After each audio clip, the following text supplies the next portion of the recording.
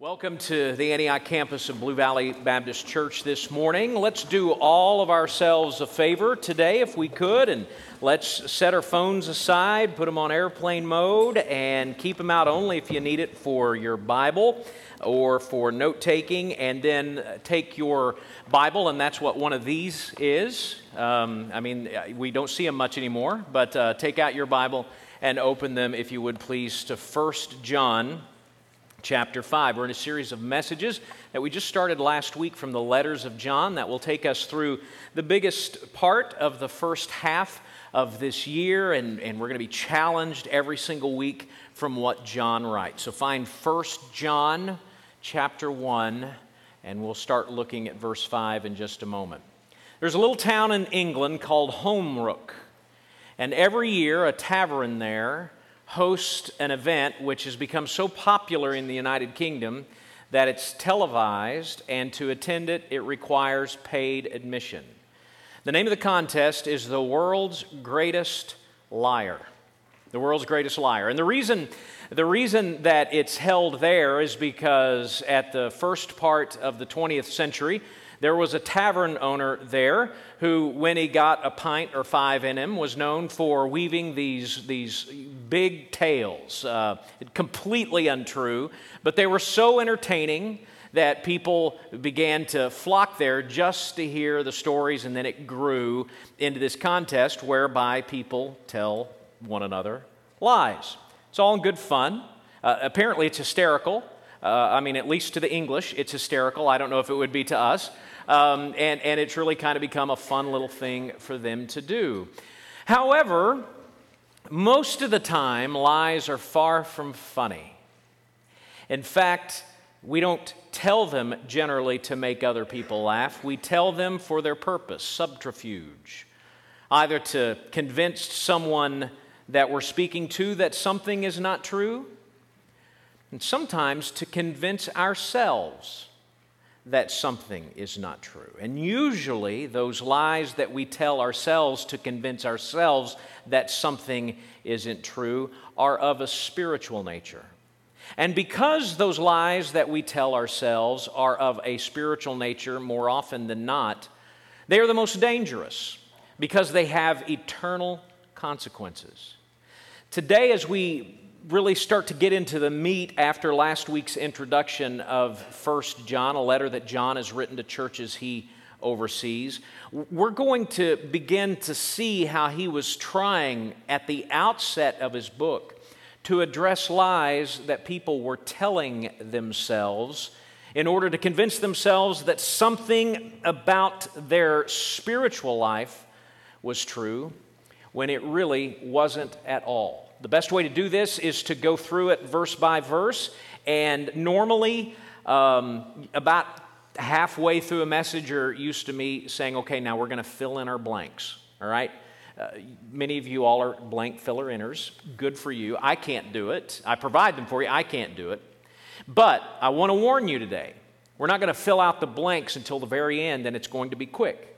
And I tell you that because I don't want you to panic that we're going to be here till like 5 o'clock tonight if you're not filling these things in. So know that we're going to get to them, but right now let's just journey through God's Word together. Look at verse 5.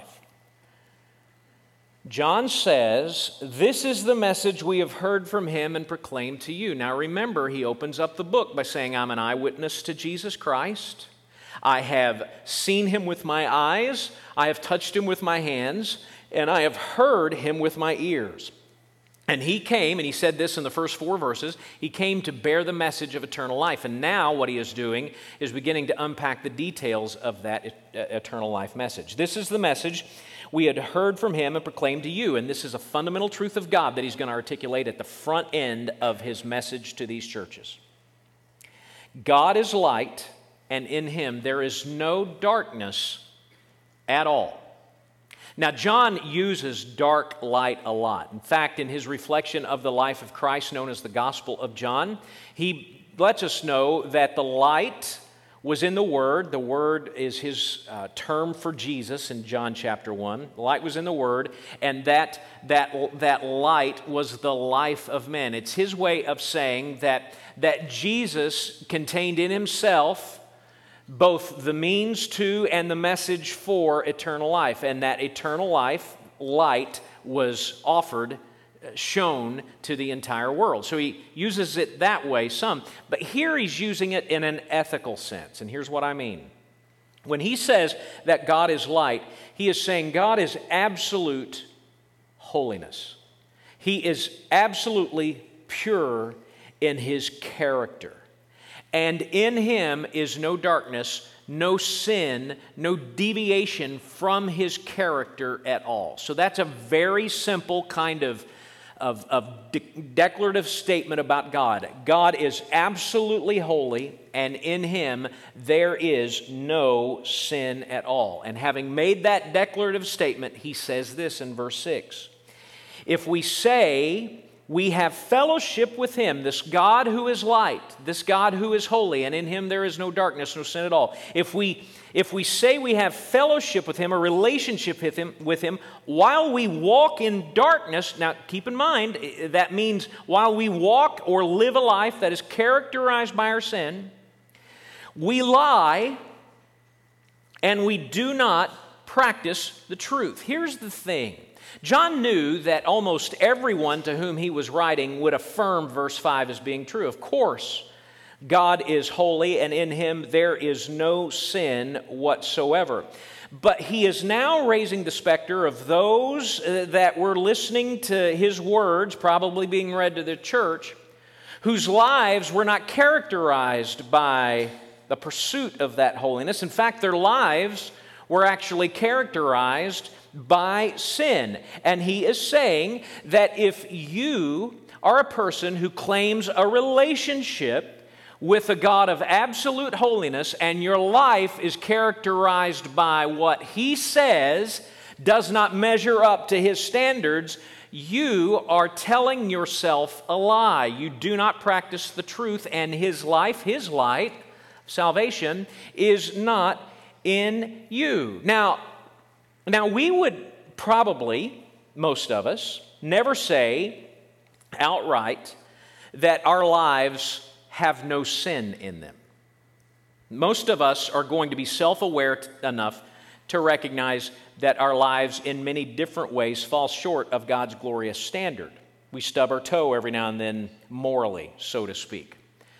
But there are tendencies in every generation of believers to look at an area of life that either we see going on in culture or that we are entertaining ourselves and want to go a different way from what God clearly says in his word. And when we do that, the only way that we can navigate it and still claim fellowship with God is to tell ourselves, well, that must not be a sin anymore. And so what we wind up doing is redefining what sin is so that it's not sin anymore, and therefore we can claim fellowship with God. That's how we're able to unravel that riddle in our lives. We just redefine sin. And followers of Jesus in every generation have done it. But we, of course, know where the battleground is right now in our world on the redefinition of sin. It has to do with the idea of sexual ethics, sexual morality. We live in a world where what has always been accepted as being sinful is being redefined so that it's no longer sinful, so that we can say, I practice this particular kind of sin, but I can still be in fellowship with God. Now, we tend to think that is not our fault in the church.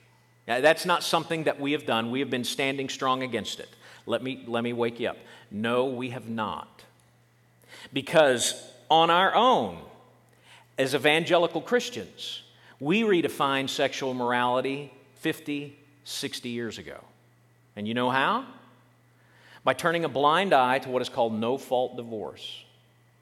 The biblical understanding of divorce is quite plain. It is primarily a protection for women in a world in which they had zero voice whatsoever, and that it is to be undertaken only in the most extreme of circumstances.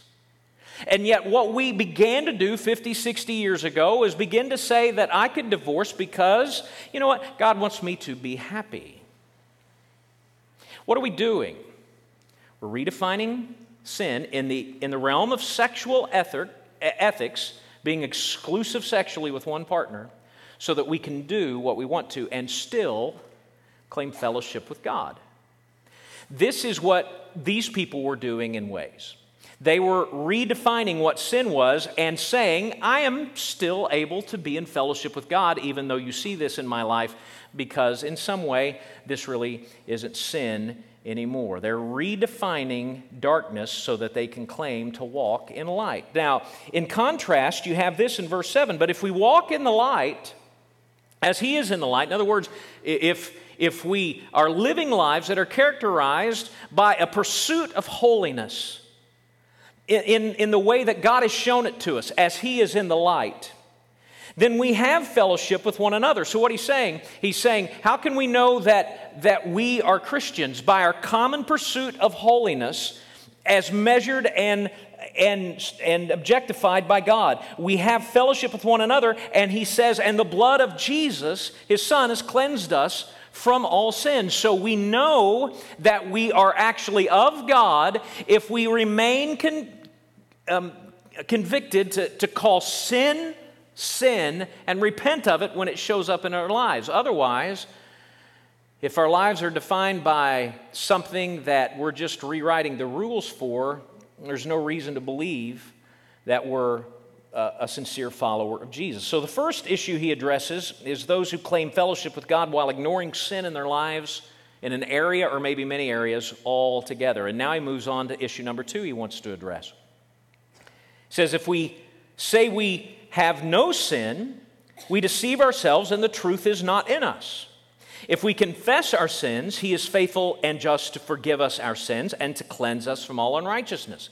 If we say we have not sinned, we make him a liar, and his word is not in us. Now, in the first 4 verses of 1 John, he has hinted that there were people in the church who were claiming to have fellowship with God, but they didn't need Jesus for it. He doesn't really explain that in detail, but he hints at it. People who believe that they could have a relationship with God without Jesus. Last week, the term we used for it is a kind of a Christless Christianity. And here, he begins to explain why that is true with certain people in the church to whom he was writing. He says there are some in your midst who claim they have no sin. Now, that sounds outrageous to us. People who claim to have no sin at all. But more likely, they were doing something that you and I tend to do when it comes to our understanding of sin. We vastly underestimate its effects and begin to consider ourselves good or bad, holy or wicked, on the basis of how we measure up with some standard we create in our lives or how other people how we measure up against other people. It goes something like this: I'm not a bad person. I used to be bad. I used to do things that shamed me. But through the institution of some habits and just growing up, that's language I hear a lot, just simply by growing up, I don't do that anymore. I'm not a sinner anymore. Or more likely what happens is you have people who say, well, if you look at the totality of my life, I've done more good things than bad things. So I'm a good person. Yeah, I sin, but I'm not a sinner. I'm not a sinner. So I've done more good things than bad things, and so I'm a good person. Neither one of those people who say, I used to be a sinner, but I overcame it through trying hard, or people who say on a whole scale of good, bad, I'm better than not. Neither one of those people have fully appreciated what sin really does. And so they're telling themselves a lie about their sin, essentially saying, I don't need a Savior, like other people might need a Savior. But in verse 9, this wonderful verse, if we confess our sins, He's faithful and just to forgive us our sins and cleanse us from all unrighteousness. He's saying all of us need a Savior, And all of us have the capacity to experience that Savior because God has universally proclaimed His Son, Jesus Christ, as the means by which our sin can be forgiven. We can find forgiveness. We can have relationship with God, but you first have to admit that you need a Savior. That you don't just sin, you're a sinner. So that's an issue he deals with. So he's dealt with this issue of people who have claimed fellowship with God while living an unrepentant, sinful life.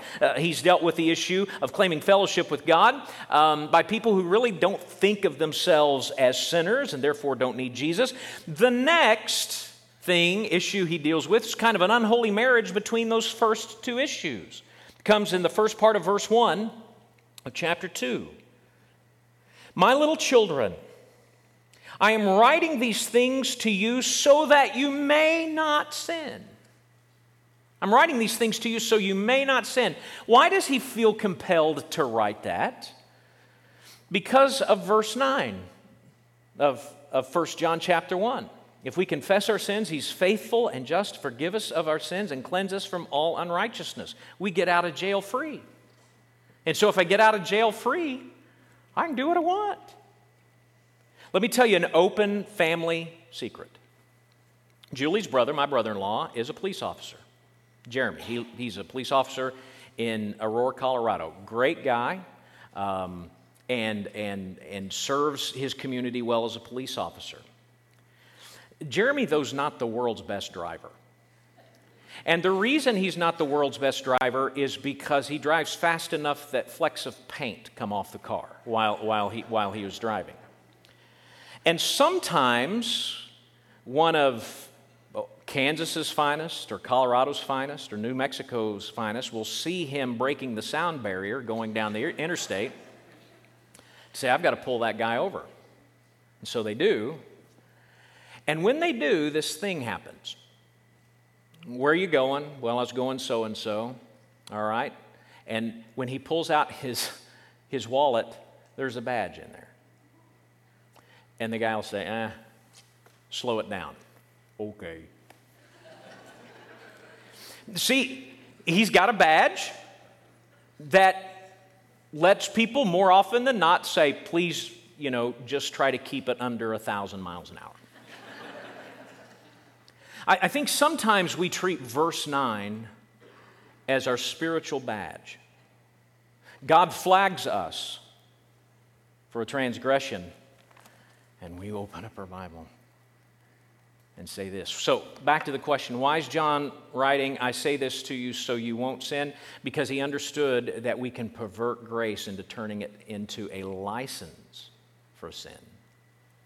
And while we may not live lives that are unholy at its core by redefining sin in some way, people who have a warped understanding of grace can feel very, very comfortable being loose on the edges and think, well, Jesus loves me, this I know, for the Bible tells me so I can get away with that. It's no secret in modern church life that congregations' attitudes towards alcohol is changing, as conservative scholarship is now admitting that the Bible doesn't have an outright prohibition against alcohol, but what that is turning into in some people's lives is saying it's okay for me to get buzzed with my friends on the weekends. The Bible may not have an outright prohibition against alcohol and leave that to a matter of conscious and personal choice, but it does have an outright prohibition against drunkenness, and people are saying, well, Jesus loves me, this I know, for the Bible tells me so, it's okay if I get buzzed. Or people say it's okay if I let my language be loose on the ends because Jesus loves me, this I know, for the Bible tells me so I can say what I want to. Or people take occasional forays into porn, saying, well, Jesus loves me, this I know, for the Bible tells me so, and it's okay for me to do this to blow off steam. And all because John has told us that we're forgiven of all unrighteousness if we confess it, and we treat it like a badge. and we're not taking sin seriously anymore, and therefore we're trivializing what forgiveness really is. So 3 issues that he's dealt with so far: claiming fellowship with God by redefining sin, claiming fellowship with God by claiming we aren't really a sinner, claiming fellowship with God by trivializing sin. But there's one more. Look at the last part of verse 1. But if anyone does sin, we have an advocate with the Father, Jesus Christ the righteous. He is the propitiation for our sins, and not for ours only, but also for the sins of the whole world. John knew that he was writing people who were taking this so seriously and so feeling the weight and the gravity of sin and looking at their lives and assessing it in terms of the holy character of God. And they were saying, I cannot be saved. I'm too messed up. I'm too broken. I can't be saved.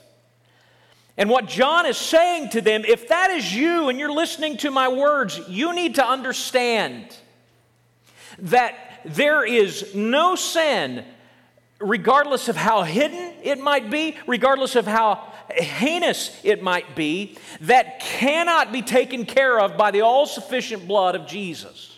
He uses the word propitiation. It's not a word that we use in modern American life anymore at all. But it's a word, if you look it up in your English dictionaries, that means to appease or to satisfy. So what he's saying here is that the blood of Jesus has appeased or satisfied God the Father for our sins. The wrath of God is against our sin. That's what Romans chapter 1 tells us. The wrath of God is against our sin. But when we confess our sins, He's faithful and just to forgive us of our sins and cleanse us from all unrighteousness, because the blood of Jesus is sufficient to satisfy completely God's wrath against sin, and therefore there is nothing left of God to give me as a follower of Jesus but His love and His blessing. So if you think that your sin is too much for God, think again. That's what He's telling His people. Which now leads us to the lies that we tell ourselves as we think about what we've learned and look back at our passage today. Here they are in short order. First, lie 1. This isn't sin. This isn't sin. I have fellowship with God even though I live a life that is directly contradicted in His words, but those were written in ancient times, and these are modern times, and that used to be a sin. It's not a sin anymore, or I deserve this in some way. This isn't sin. Lie 2, I don't sin. Not in the sense that we legitimately never sin, but we don't believe ourselves to be sinners, that we're good enough that there's really no real harm done to our relationship with God. I don't sin. Lie 3, first part of verse 1, I'm free to sin. I have my badge. I can get out of this. It's not a problem. Because of grace, I can do pretty much whatever I want. I'm free to sin. Lie 4, not my sin. I mean, maybe garden variety sins, but you don't know what I've done. No one knows what I've done. I hope no one finds out what I've done. And that just can't be forgiven. Not my sin. Now, to be clear, to all 3 of these sins, John is not saying to us, or excuse me, all 4 of these lies. John is not saying to us, if you're living in that lie, it is keeping your relationship with God from being what it could be. He's not saying that. He's saying if you have institutionalized these lies in your life, if you are characterized by the lies of this isn't sin, I don't sin, I'm free to sin, or not my sin, then you have no relationship with God at all. At all. if we are justifying a lifestyle, sexual or otherwise, that is contrary to God's truth as not being sin, John is saying to us we have no relationship with God. If we are claiming that our moral good outweighs our moral bad and earns us God's favor so that we aren't really sinners, we're not trusting in Jesus finally to save us, and we have, John says, no relationship with God. If we are claiming that grace means that a lifestyle of being comfortable with sin on the edges of our lives is no big deal, John is saying to us, we have no relationship with God.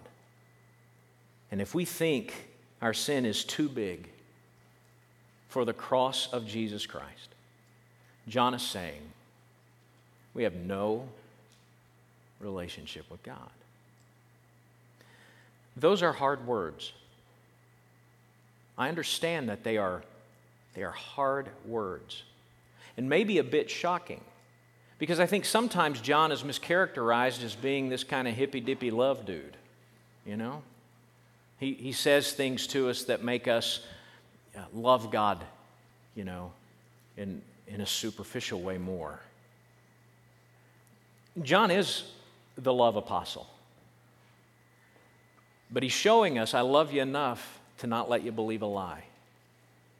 And I don't love you at all if I see you lying to yourself about a relationship with God that really doesn't exist because of this, and this. We can see that. What he instead does is he loves us enough to tell us the truth so that we can see the light.